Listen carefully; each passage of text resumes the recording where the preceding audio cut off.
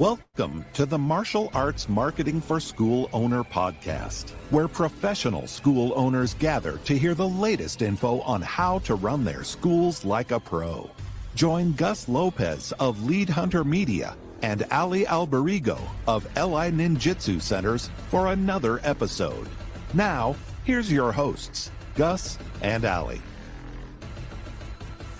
This podcast is sponsored by Lead Hunter Media for all your digital media marketing. Elite Insights websites. If you can dream it, they can build it.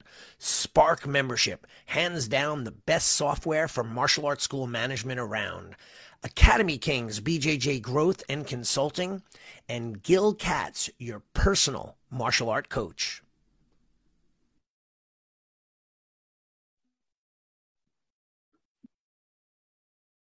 Hey guys, how are you? How's it going? Yeah, I'm a little stuffy today, so I hope you guys can hear me clearly. Yeah, a few people I know that you just got COVID again. They're sick.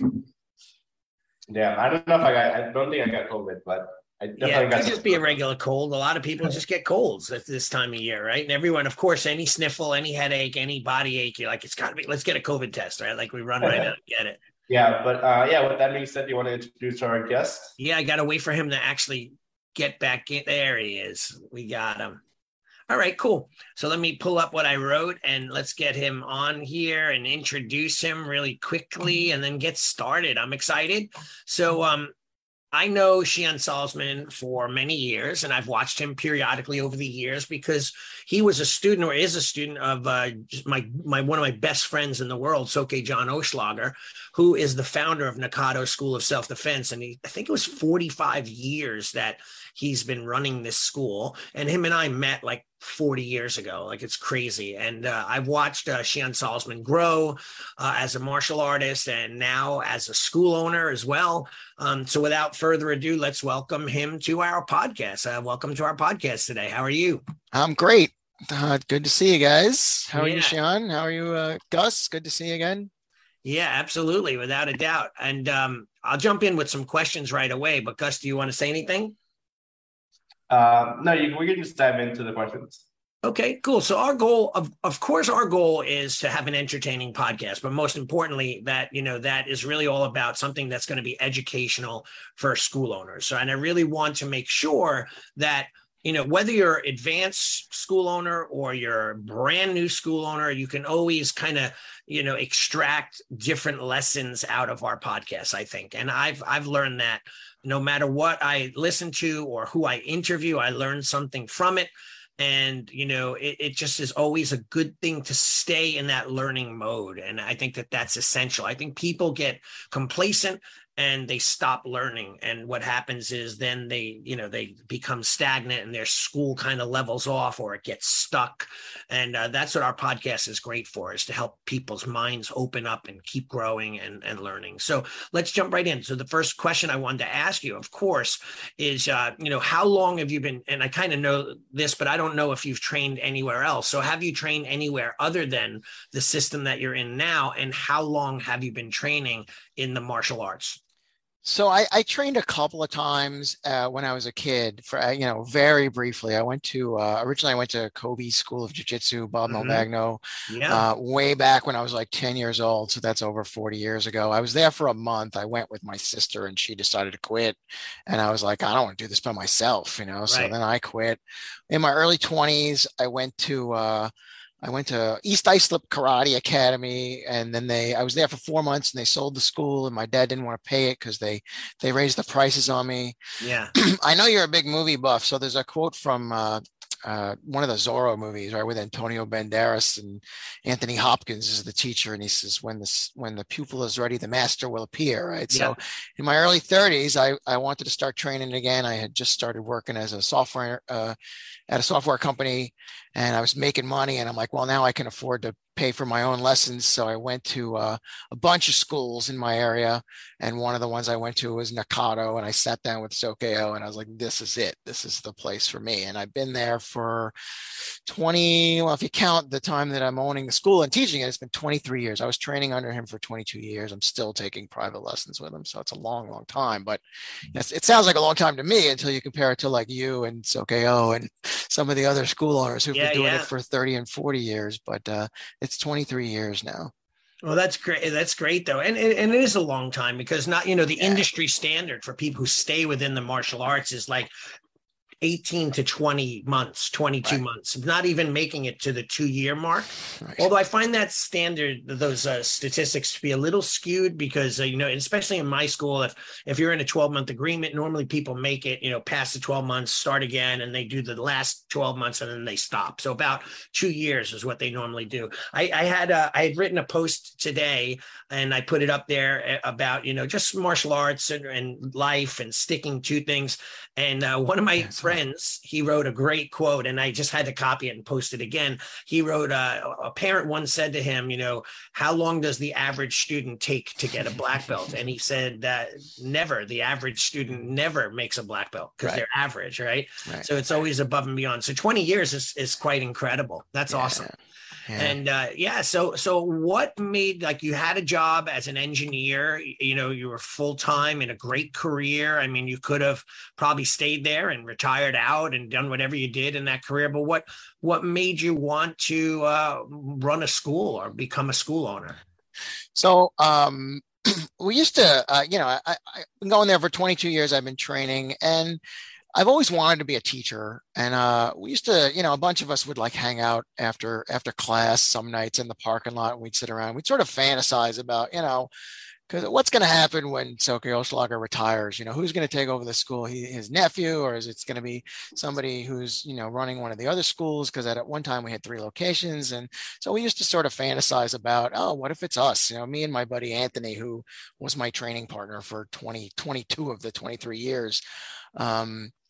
But I never really thought it would be possible. I always thought buying a dojo is too expensive, and nobody buys a dojo, right? I remember I've been listening to your podcast for this podcast for like a year, and you had a guest on who owns, I forget who it is, but it was somebody who owns a lot of schools, and said, this offhanded, nobody buys a school. Well, maybe a student, right? Well, that was me. But what made me really want to do it was it just, everything sort of came together. It was this perfect storm. I had been doing computer programming for 24 years. The industry is shifting. I'm not as young and flexible as I used to be. And so I've been kind of, feeling, that's getting more and more difficult for me to keep up with the latest technologies and things like that. So the job was getting harder and harder. And then what really kicked it into gear was that Sokeo announced that he was going to retire and close the school. Mm-hmm. So we had a meeting the day after he made that announcement. Me and Anthony, that I just mentioned, my training partner, he had a meeting with us, and he's like, "Well, you guys should, rent a room at the Knights of Columbus or something, and take the adults and do a little training. Do it once a week or twice a week, and just keep going." And then we started talking about it, and then we're like, well, we're really excited about doing this. Nobody wants the dojo to close. All the students love it here. Everybody's really upset that the place is closing, and we all have to go find another place to train if we want to continue. And so it sort of snowballed from there, and it was like, well, what if we buy the dojo? Let's talk about this. What would it cost? Do we have enough money? And we had originally planned to split it. Me and Anthony, and I was going to keep my job, and we would run the dojo half and half. And then he backed out because he didn't feel like he could commit the amount of time that it would take to run a dojo. He had a lot of family commitments and work commitments. And so I ended up, just doing it myself. I just spent my whole life savings. I quit my job, and now I'm running a dojo. Yeah, that's awesome. That's an awesome story. Yeah. Yeah, we have we've been having a lot of stories like that, which is pretty amazing, that people are, taking that leap of faith to just make your dreams happen and, not live a life of regret, which is pretty amazing, right? Yeah. Yeah, I'm very happy that I did it. I'm going to step on one of your future questions, I'm sure here, but I'm actually much happier. I'm making less money than I was as a programmer, but I'm much happier just in my life. You know, just doing this is just more interesting and more fulfilling than it was. You know, I used to fight with computers all day. Now I fight with people all day. Yeah, it's just much better. You know? You know, and it is, though. I think that, you know, well, listen, I've been doing this for 30, going on 32 years. And, you know, there are those struggles, there are those frustrations. I just had another friend of mine, a client he called me up. Can you talk? I want to talk to you about a student. And the student, this is the funniest story. The student had asked, like 5 years ago to do like a discounted price on tuition, and then like disappeared off the face of the earth. He came back in 2 days ago and he wants the same deal with the same cost from 5 years ago. And my friend is like, I'm sorry, I really can't do it. We've raised our prices. It's not fair to anyone else. And then all of a sudden there was that flip where the student went off and started calling him by his first name, which is very disrespectful. No more sensei. Now it's by the first name, and, you know, using all sorts of curse words in the conversation and talking down to him. Like, holy crap, people will turn on you in like a second if they don't get their way. Yeah. So there are those times, but there are so many. Like today I posted something positive and I got so many of my parents that were writing things about how, and mostly are all kids who have parents who've had black belts that have forced their kids to stay at some point when they wanted to quit. And they were kind of backing up that the not letting them to quit was such a beneficial thing to them and their children, and pushing them through it, which was tough, but they were like, you know, they had great things to say. And I thought it was amazing. So those are the benefits that you'll never get from building software or being an engineer, you know, shaping lives. And you may not know it until they finally come to you 10 years later, or, you know, they credit you with it. I've just started seeing a lot of books being written, fictional and martial arts and philosophy, and there's credits for me in there, you know, and I'm like, wow, this is cool. They gave me credit for, you know, a lot of stuff that's good in their lives, which I thought was fantastic. Yeah. All right. So let's jump in. You said something, Gus? Yeah, I can go ahead and take the next question. So, Mike, you know, when in your training where you're like, hey, like, I want to teach this, I want to, you know, possibly do this, you know, and really just move into being a teacher and really teaching this for maybe not even the rest of your life at this point, but when were you like, hey, I want to teach this and maybe potentially pursue this in the future as a career path? So this was maybe not even as a career path, but I kind of always loved teaching, right? When I first started working at the software company, I was actually doing telephone tech support, right? So it's not really like I was writing code, you know, or writing software for people. People would call up, and the company I worked for writes software that other software developers use. So I'm talking to programmers all day long, and I'm teaching them how to use our stuff and how to you know, do things correctly. So I always wanted to be a teacher, even as a little kid. You know, other kids were playing like Cowboys in India, and my friends and I were playing teachers and classroom and whatever. But the story of how I really started to get into teaching martial arts was I was in class on a Sunday morning, and we had the regular teacher wasn't there. So okay, I didn't teach Sunday mornings, had somebody else do it. And we had Sensei Howard was teaching that day. He was filling in for somebody. And about 10 minutes into the class, I was in there as a student. So O came onto the mat and he said, "Oh, Howard, I need to talk to you. Come with me. It will only be 10 minutes. Mike, take the class." And I had never taught a class before. So I'm, you know, deer in the headlights. I'm like, what? I was just panicked for what felt like an hour, but it, you know, it's probably only like 5 or 10 seconds. And then they went off the mat, and I'm like, okay, it's 10 minutes. I can do this. Oh, what did Sensei Howard just say? Oh, he was going to do drilling. So I started teaching drilling, right, for 10 minutes. And then, you know, 50 minutes go by and the class is over, and I'm bowing out the class because I've taught the whole thing because they never came back. And I was on a high. I was so thrilled. I just loved it so much. It was so much fun. And so like the following week, I was like, well, you know, it's okay. Well, if you ever need somebody to fill in, you know, because I wanted to do that again. I wanted that rush because it was great. Yeah. It was so much fun to do. Mm-hmm. And he's like, so then our Wednesday night teacher went on vacation for 2 weeks. I filled in for him for a couple of weeks. And then eventually I ended up taking over that class because he moved. And then the Sunday teacher was taking 2 weeks off, and he says, "Can you fill in for me?" Sure, I filled in for 2 weeks for you. And he never came back. So I ended up teaching Wednesdays and Sundays. He just disappeared and moved to Virginia and just never returned. So that's really where I got started. That's awesome. That's a great story. I think it's very similar to every one of us that teach martial arts. Like, it was always like, hey, run some drills, you do the warm-ups, you do stretching.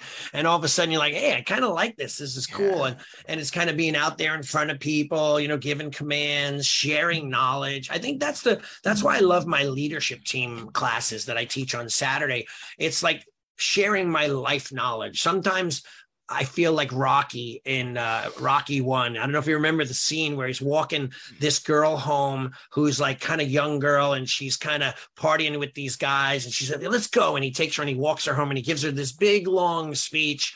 He gets her to her front door. She walks in the door and he's like feeling good about himself, sharing the message with her about life philosophies. And then she opens the door and says, "Hey, Rock." And he turns back and she goes, "Screw you." And she slams the door on him. And he's like, "Yeah, screw me. Like, what the hell do I know?" Like that kind of thing, But it was a very meaningful message, because sometimes people you never know what they think, but how you impact their lives and, what they think about you, whether they like you, love you, hate you, or whatever, that kind of thing. It's kind of a weird dynamic, but teaching is just such a fulfilling, type of experience. Yeah, it can be so great. It's such a thrill. So cool. So before though, we move on, what do you think that you could, and maybe answer this, to other people who are opening a school, who are frustrated, maybe, or learning how to run a school or have an existing school? Like, what would you think are the things that you feel like you struggle with on a day-to-day basis with running a school? After all, you're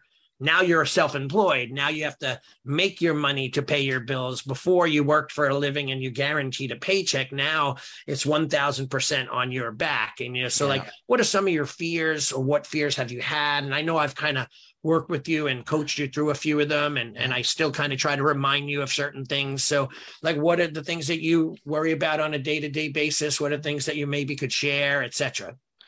So I don't know if my experience would be the same as everybody else, because I never ran a business before, right? I was always working for somebody else. So that was one of my biggest things, was I knew that, when I took over the school, quit my job, I'm going to have to learn a ton of new stuff, right? How to run a business, all the background stuff.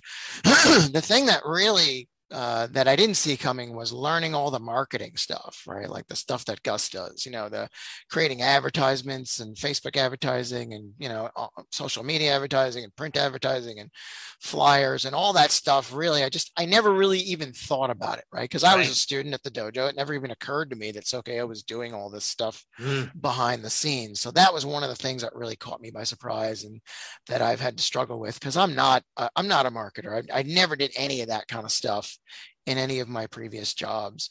I had a great work ethic. I was always a hard worker. I knew how to teach because I'd done telephone tech support and other teaching, and I taught a little bit in the dojo, but that was the one that really got me. Learning the business was tough. That was, but I knew that I would eventually get over that hurdle, right? That was the first, 4 to 6 months. So insurance and buying supplies and getting, retail goods inventory and all that kind of stuff set up, and figuring out where the best places were to buy that stuff, and working out my schedule and my new programs. All that stuff was really a hurdle, but I feel like I've got kind of a good handle on it now.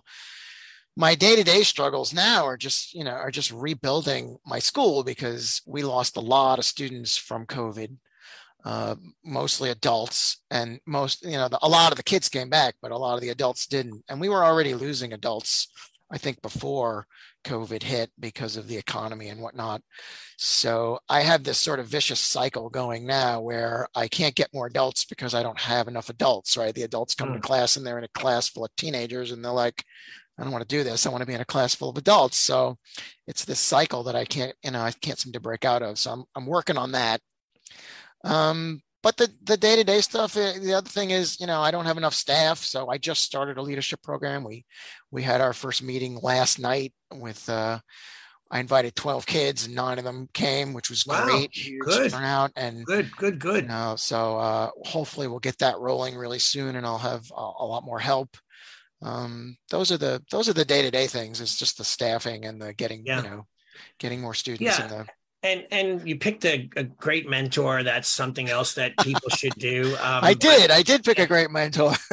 No, but I think that's important. I mean, and forget, like, I know I work with you on a lot of stuff, but I'm joking in that regard, but there are many people that go into the industry like they buy a bagel place and they know nothing about bagels, and now they try to learn as they're working. They're trying to learn how to make the bagels, and as they're making disgusting bagels, people are eating them and they're losing customers. You know what I mean? And now those people will never come back because they're like, oh, the new owner, he sucks. He can't make bagels, right? So, it's better to find out what the struggles are with, experienced people, or to have someone to talk to.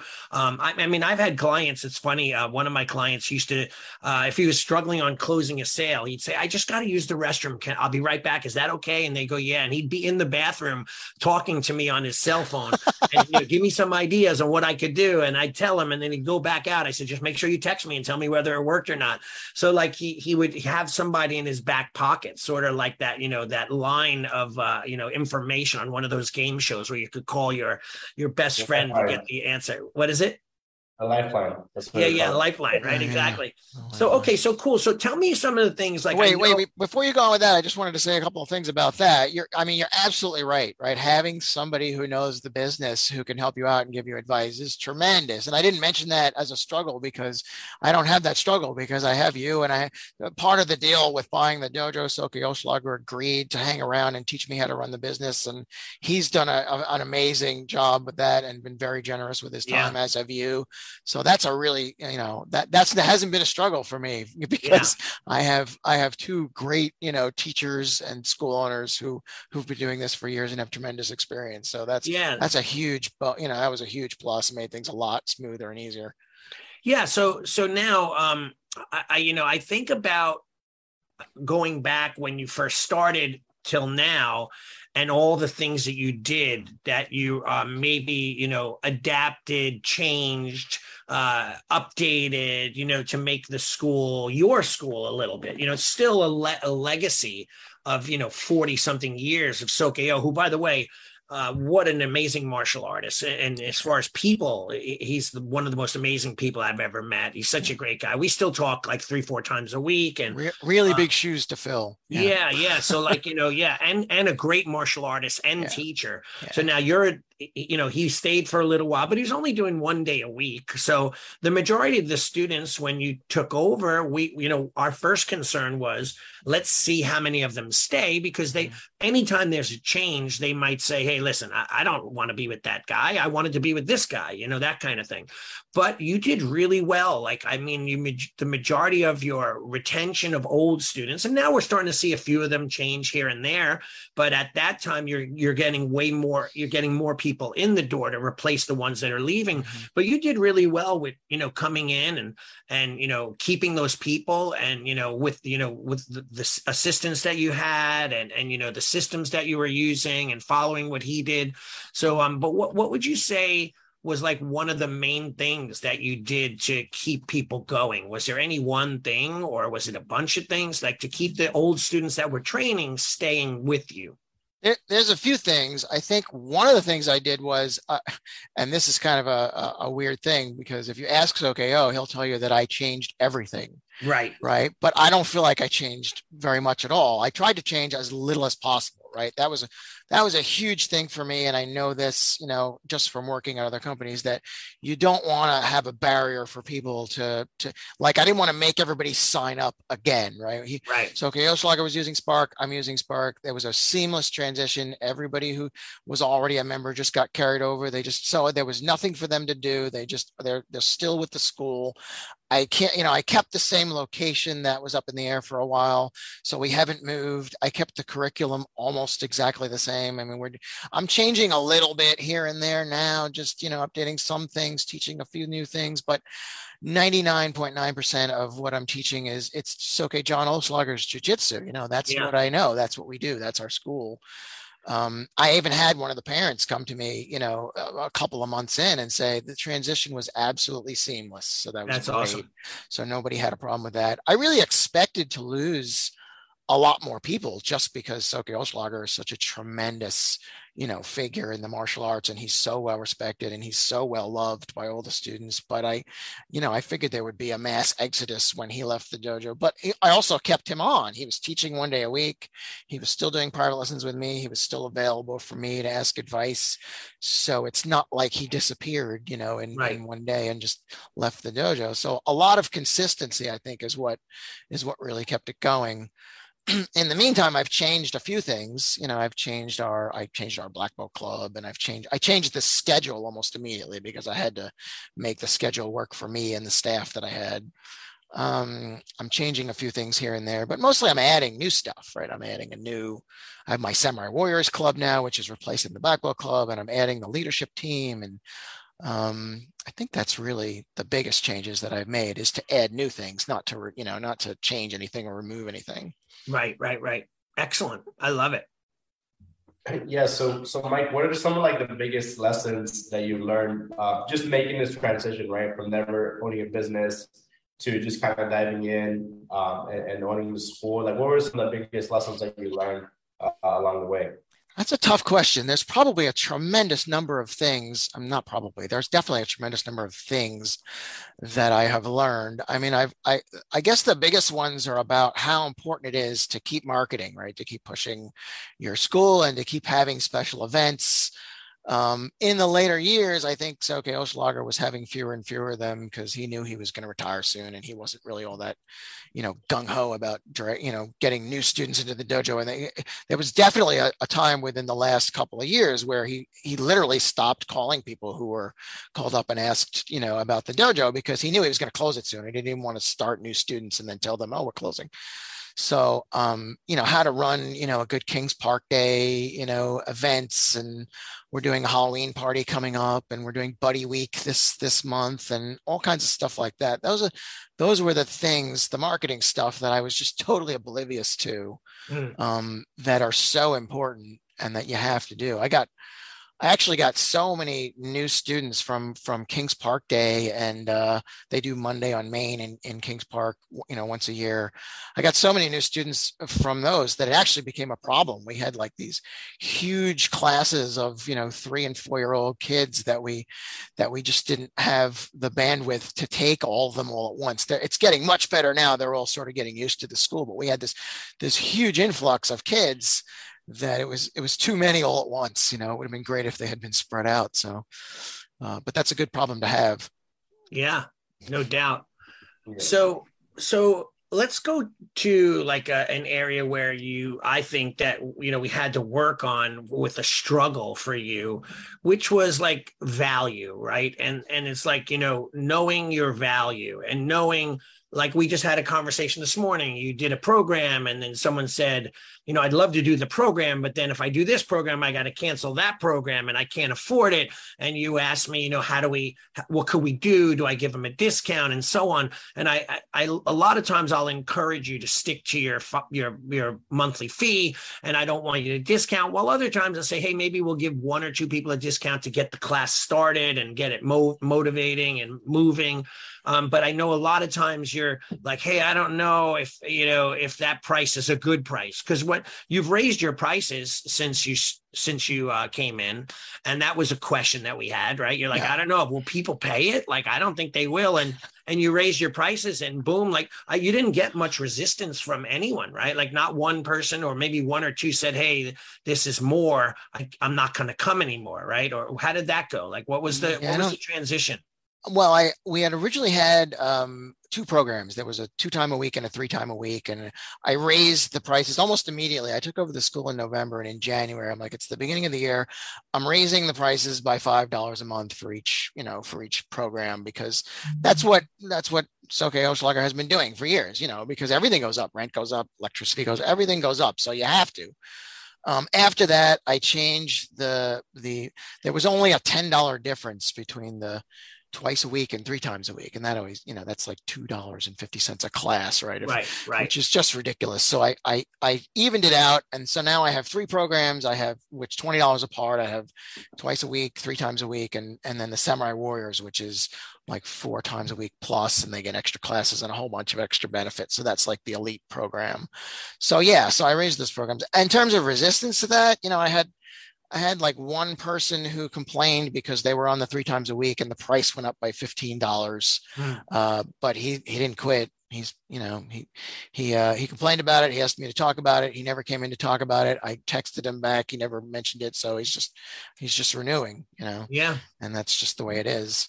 But now that I'm starting the leadership program, I have my Elite Samurai Warriors program and this leadership program, and there's some overlap there. And there's some people that I'm pretty sure are not going to be able to afford both. So I'm still struggling with what to do there. Yeah. I don't want to, I want students in my leadership program. I want them in my Samurai Warriors program, but is it worth it for me to give a discount? I guess it depends how many people I have, and other factors about how much I want to make the students happy. My instinct as an employee was always, you make the customer happy, right? You do whatever you can do, but I didn't have any control over the prices back then. So that's a little tough for me to adjust my mindset to, I'm running a business and I have to make money and I have to pay my employees and I have to, charge what it's worth. So yeah. When you're a business owner, you have to balance the customer being happy versus you making money and right. being able to run your business. So I think that's right. Great. Yeah, I always want to give away the store. Yeah, sure, I'll let you do it for free. But I can't. I have to resist that urge, I guess, as a businessman now. I don't know. Like I think it's like mostly inherent in martial art people for some reason, or teachers, or spiritual leaders, or like people in that vein of higher level education.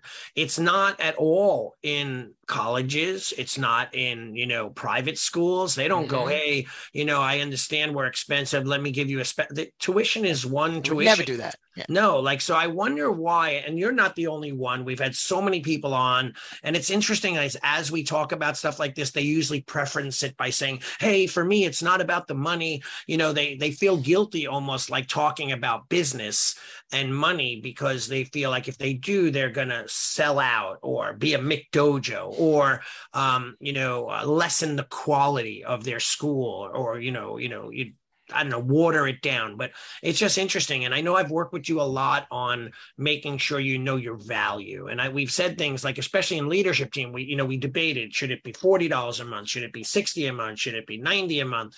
And you're actually starting your leadership team up and you're charging more than I charge. And I'm the one who kind of gave you some parameters on it.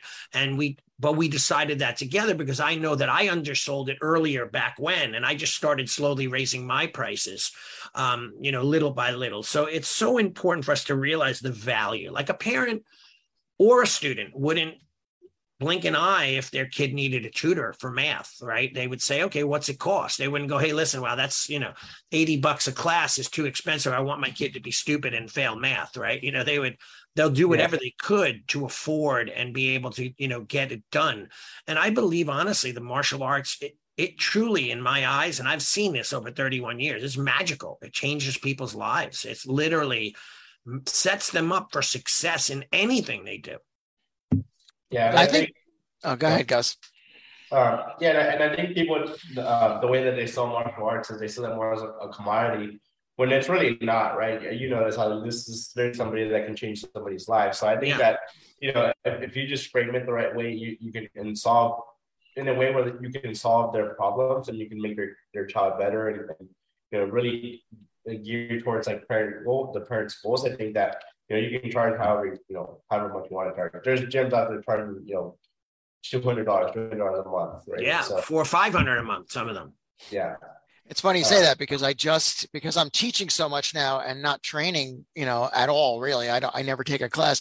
I started going to basically a gym, and they're charging, and this is a gym. You go and it's actually a kickboxing place. You go and you punch a bag and you kick the bag and you do some sit-ups and push-ups and weights, and it's an hour-long class, which my classes are an hour long, and they're charging more tuition than I do. And I'm like, but I'm actually teaching people what I do could save your life, right? You can, right? This is an actual skill that you can use in your real life as opposed to just, you're punching a bag, but you're just exercising, right? You're not really learning how to fight in this or defend yourself. And they're charging more than me. And I'm like, and I had this discussion with you, Shihan, about, like people don't see it that way, right? Parents are coming in and they're like, they think this is like every other sport, right? Right. So, and I don't know how we get that out there. That's your challenge, guys. You're the marketing guy. You have to figure out how to change the perception of the martial arts that people understand. I don't think it's Gus's job, actually. And I'm not saying that, because you said it's our that. job too. No, I think it's more our job. I don't care how Gus gets people through the door. Right. You know what I mean? Once they come through the door, then we have to have that on. Like I joined a university for a sales university with Grant Cardone and Cardone University. And the year program is about 10 grand for the year, right? For me to learn all of his sales techniques. And the guy, when closing, he didn't have to, because I'm like looking at it, in my mind, I'm already doing the calculation. He brought out hey, how much do you charge for your tuition, right? And I'm like, oh, blah, blah, blah. And he's like, well, all you need is X amount of people to pay this program off. And I'm like, yeah, I've already thought about that, and in my mind, I'm like, this is what it's going to cost me if I only bring in 6 people from a new sales strategy, mindset, mentality, whatever I learned, it was well worth doing the course, right? So I think that's what we need to do as school owners, is to onboard the families or the student. For example, I have a young 18-year-old girl who just joined, who's she has autism, I think, but she's really highly, like, I just see her as a sweet young girl. Like, I don't see her any restrictions or anything like that. But she has nowhere to go. And our school, she loves it. Like, she's been there for a month already, and she's just connected, and she smiles every time she comes in and has fun.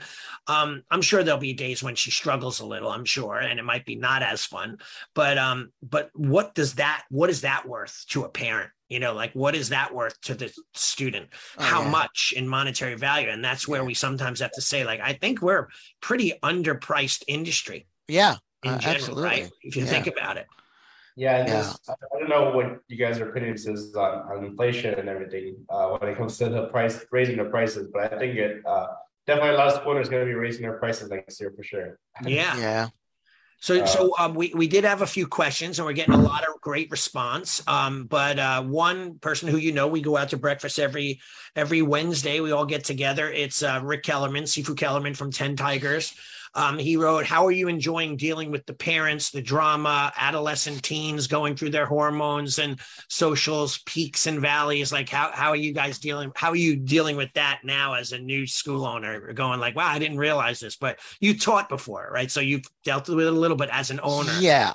Yeah, I mean, honestly, I haven't. Maybe because I'm not so much the businessman, and because I've been bending over backwards to make people happy, and I've only been doing it it'll be a year in 2 weeks, right? So I haven't had the kind of nightmares that that I've heard about yet. Right. I'm sure I will, but as far as dealing with the parents goes, I've had a few parents come to me, and actually I had a bunch of them come to me, or 2 or 3 came, and they wanted to talk to me because we had this huge influx of little kids, right? So now I've got these 10-year-old orange belts in a class with 3 and 4-year-old kids, and there's a lot of them, and it's a lot going on, and there's a lot of kids who are not really paying attention, and so there was some concern about that. So I mean, I do what I can do. I tell them, listen, this is we got a big group of young kids come in, it'll get better, we'll get better at it. I put more staff in that class, just to make sure that it was being that we had enough to deal with the little kids. I don't have a problem with the teenagers or the adults. I've always loved that. That's always been my favorite thing. Is I used to teach the adult class and the teenage class. We used to have a teenage class on Wednesday night, and that was my favorite class. I actually struggle with the other thing. I struggle with the younger kids, and I mostly have assistants that teach those classes, because I always thought it was odd that the head instructor, of a dojo was Silke Oschlager, used to teach those classes, right? He's a 10th degree black belt, he's an older man, and he's teaching these and he was great at it. Yeah. I've never been great at it. And, I've read a bunch of books on teaching, and they all say that little kids respond better to women, which I'm not, and teenagers, which I'm not anymore. And so I have assistants that teach those classes, and they do it better than I can. So as far as that stuff, I haven't really had any real huge issues yet. Yeah. I'm keeping my fingers crossed. That's cool. So that answers Rick's question. But you had another guy by the name Michael Kilpatrick. He said he did exactly what you did. He left tech in 2019 and has never looked back. Great job by you. So he's giving you kudos. Nice. So that's pretty awesome. So let's talk about this. So like, what are some things that you maybe did over the last year that maybe you might want to look back on and say like, hey, I could have done differently. I made a mistake. I didn't listen, of the warning signs or the red flag or like anything like that comes to mind for you or? I'm trying to think. I mean, I know I've made a lot of little mistakes. I made some mistakes, I've screwed up. I had never run a test before. Well, I'd run one. Best day of my life, by the way. There was one day, I don't know, maybe 5 years ago where Soke Oshlager got sick. And so he asked us to run a test. It was a junior black belt test for these two girls and they're like 12-year-olds. And that was one of the best days of my life. And that by the way, was one of the things that I thought of when I decided to take over the dojo. I was like, if this dojo closes and I have to go somewhere else, it'll take me forever to become a teacher there. And it'll take me forever I'll never run another test. So I was like, I have to buy the place.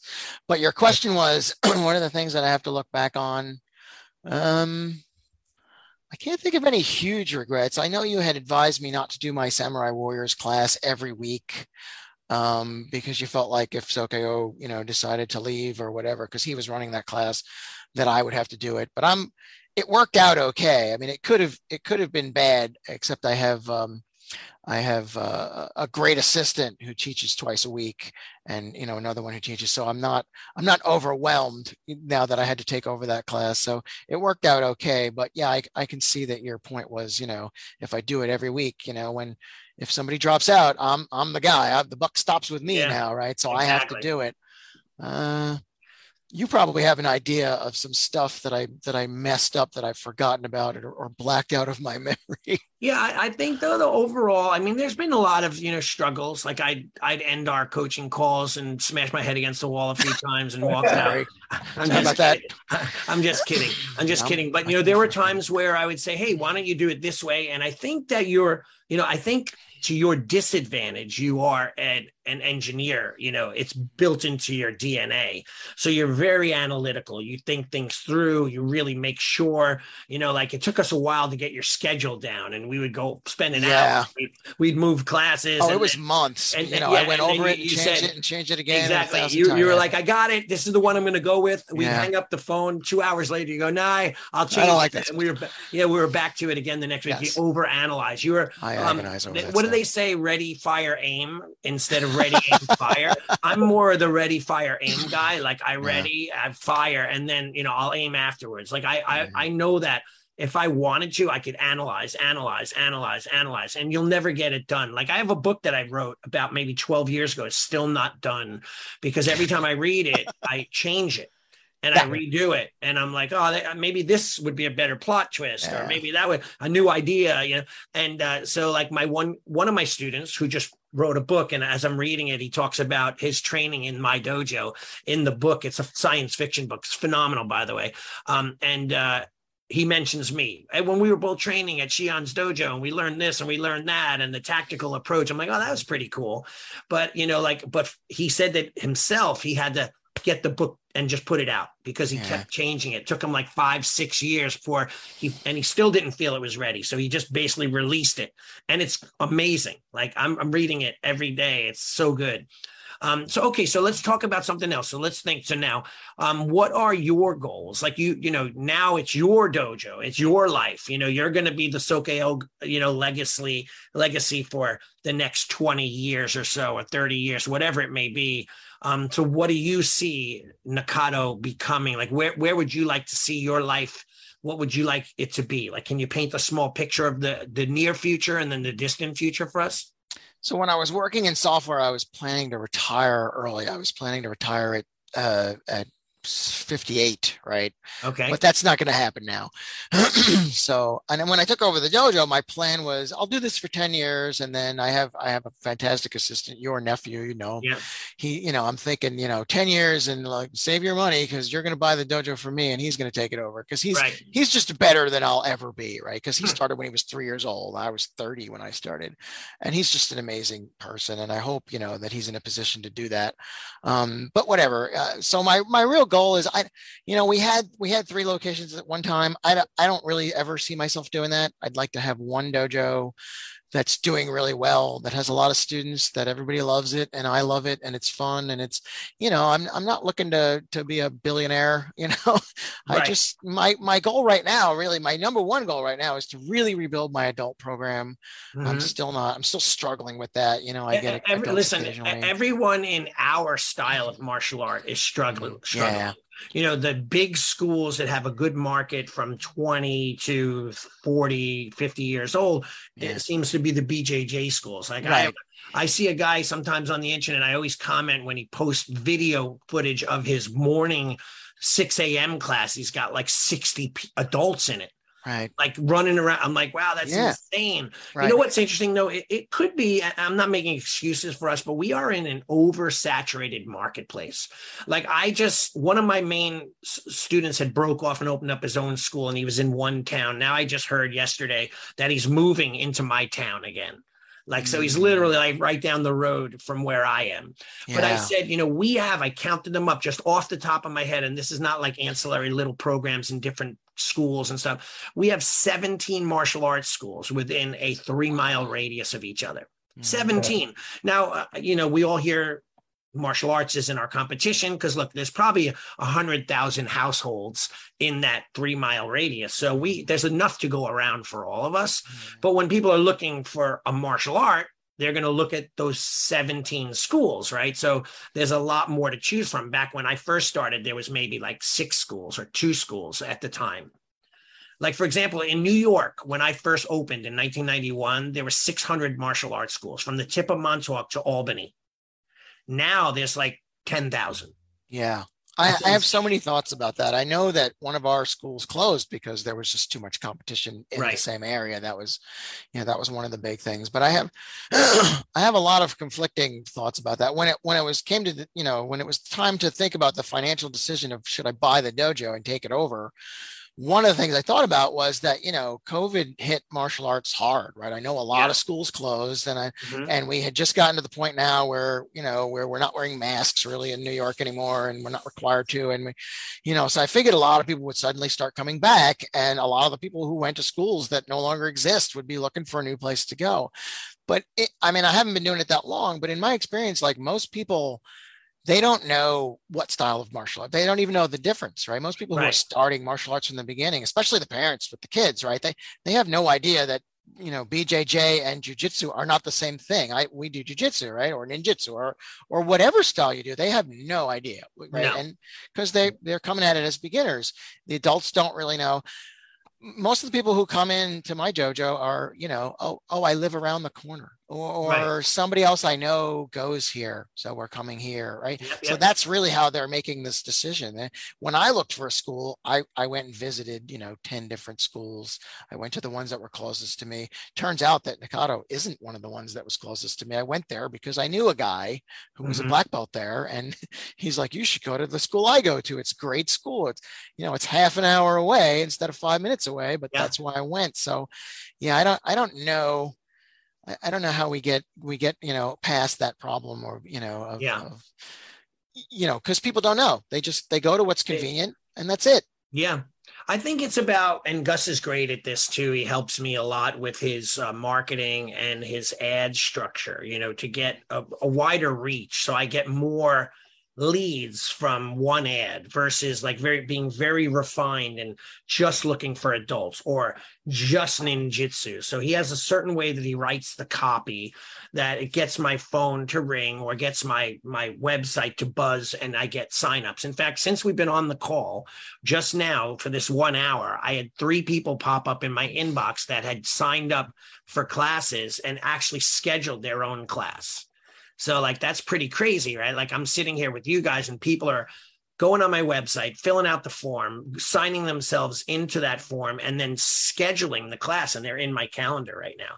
So that's pretty powerful. So I think that that's amazing. But you're right, though. I think it's all about, and by the way, Mike, just one quick lesson for you. I think that your brand is Nikado. Your brand is that legacy, that 45 years. I mean, one of the eldest schools on Long Island, you know, and Sokeo, you know, that grand master, the founder of your school is such a great brand to bounce off of. And you have that at your fingertips. And, you know, if it were me, I'm not sure if you are doing this or not, but I'd be like, hey, when the school started, it was founded in 1970, whatever, or, you know, and by John Oschlager, who was my personal teacher. And, you know, and he's a 10th. Are you getting this, Gus? Are you writing this down? Yeah. So these are all the things that I would talk about when taking them on their dojo tour or introducing them to the school when they first show up and so on.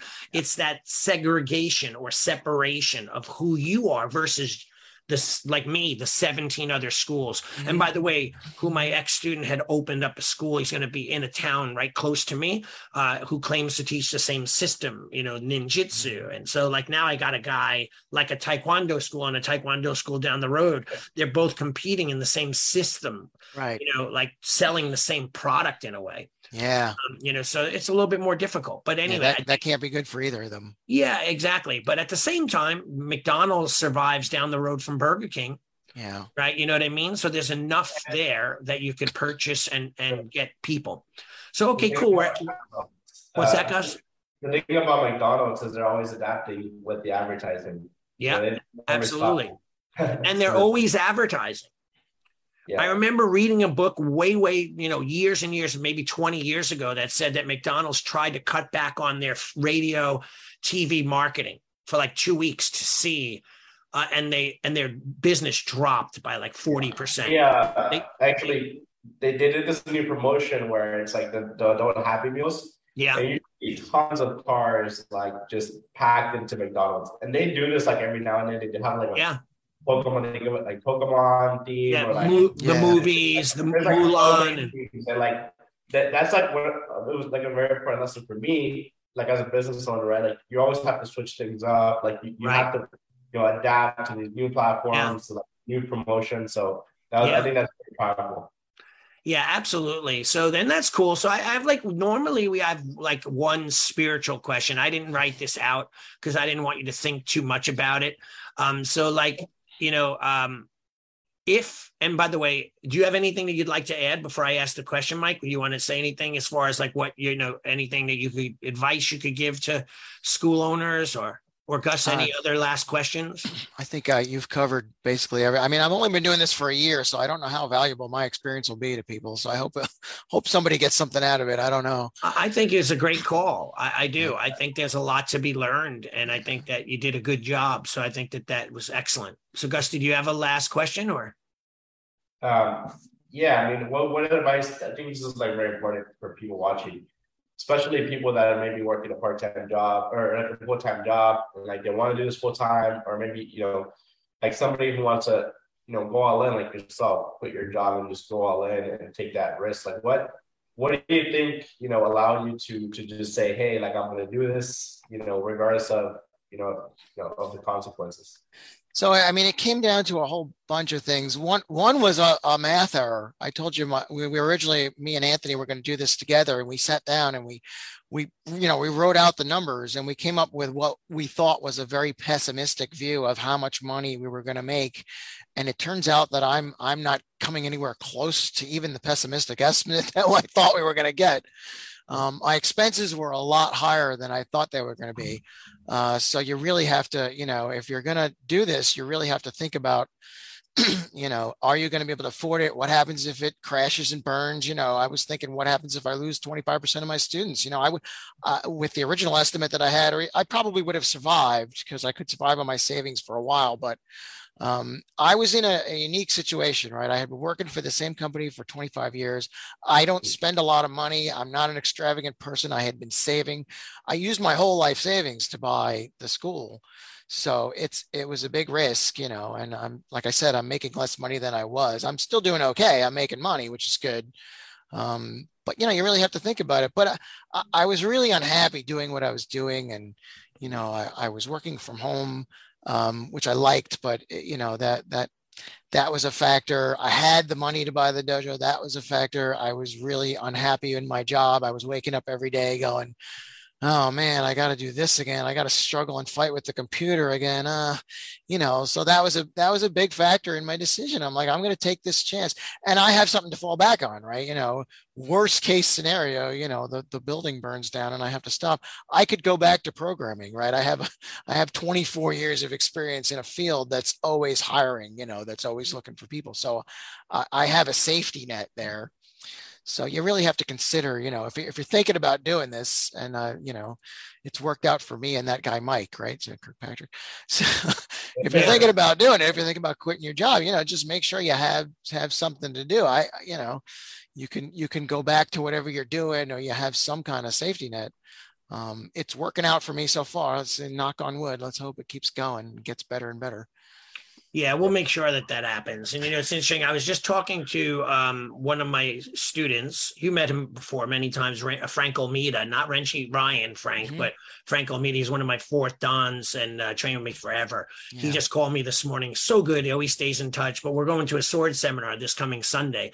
And anyway, long story short, we talked about the economy. He says, yeah, well, you know, the economy's tough. Gas is expensive. So I work a little extra.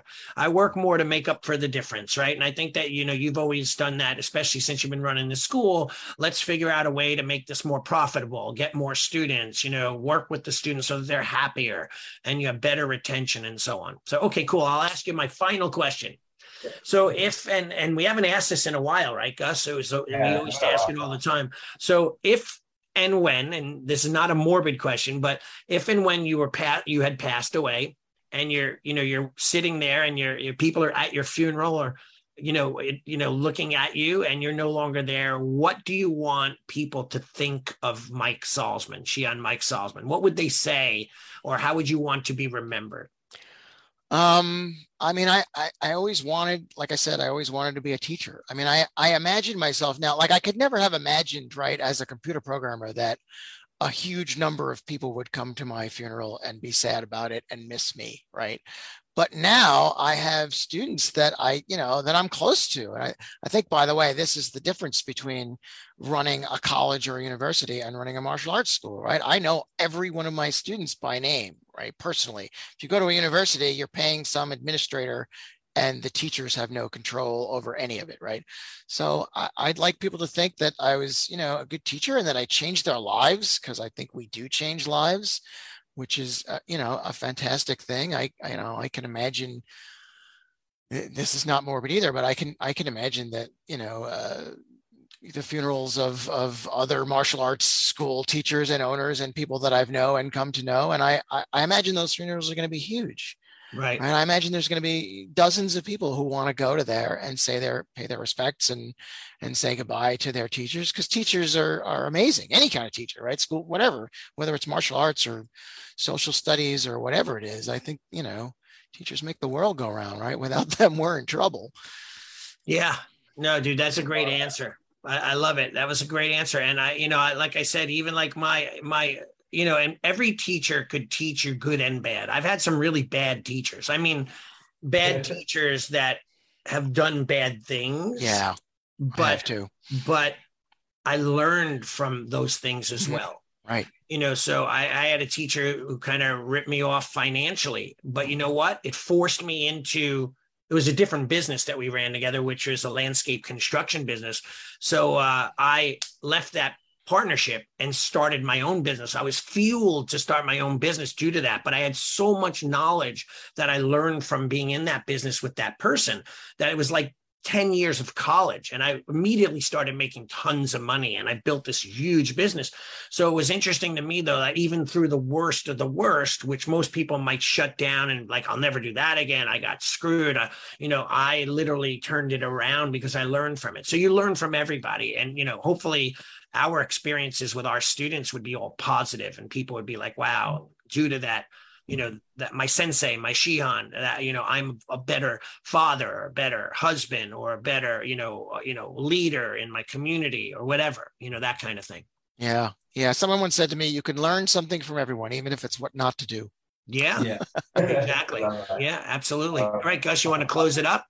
Awesome. Yeah. Thank you so much, Mike. I think, I definitely thought that we had some great conversations, pretty entertaining. And then obviously, I'm sure the listeners have learned from it and kind of got it, even if it's just inspiration, like, hey, for people that are maybe on the fence, like, should I do this? Should I, should I not quit my job? And as like you said, as long as you have the right preparation, I think that you should go for it. You only live one life, and like you said, you're more fulfilled and happy. I think everybody should just strive to live a life like that. So yeah, I was in everything came together all at the right time for me. It was just a lucky situation. So I'm very a perfect storm of goodness. Yeah.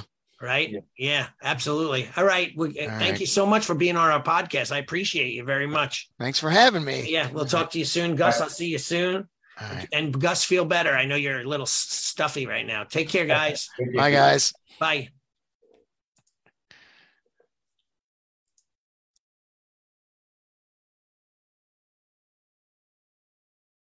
Thank you for watching another episode of the Martial Arts Marketing for School Owner podcast. This would not be possible without the help of our amazing sponsors. This podcast is sponsored by Lead Hunter Media for all your digital media marketing. Elite Insights websites. If you can dream it, they can build it. Spark Membership, hands down the best software for martial arts school management around. Academy Kings, BJJ Growth and Consulting, and Gil Katz, your personal martial art coach. Thanks again. We'll see you next time.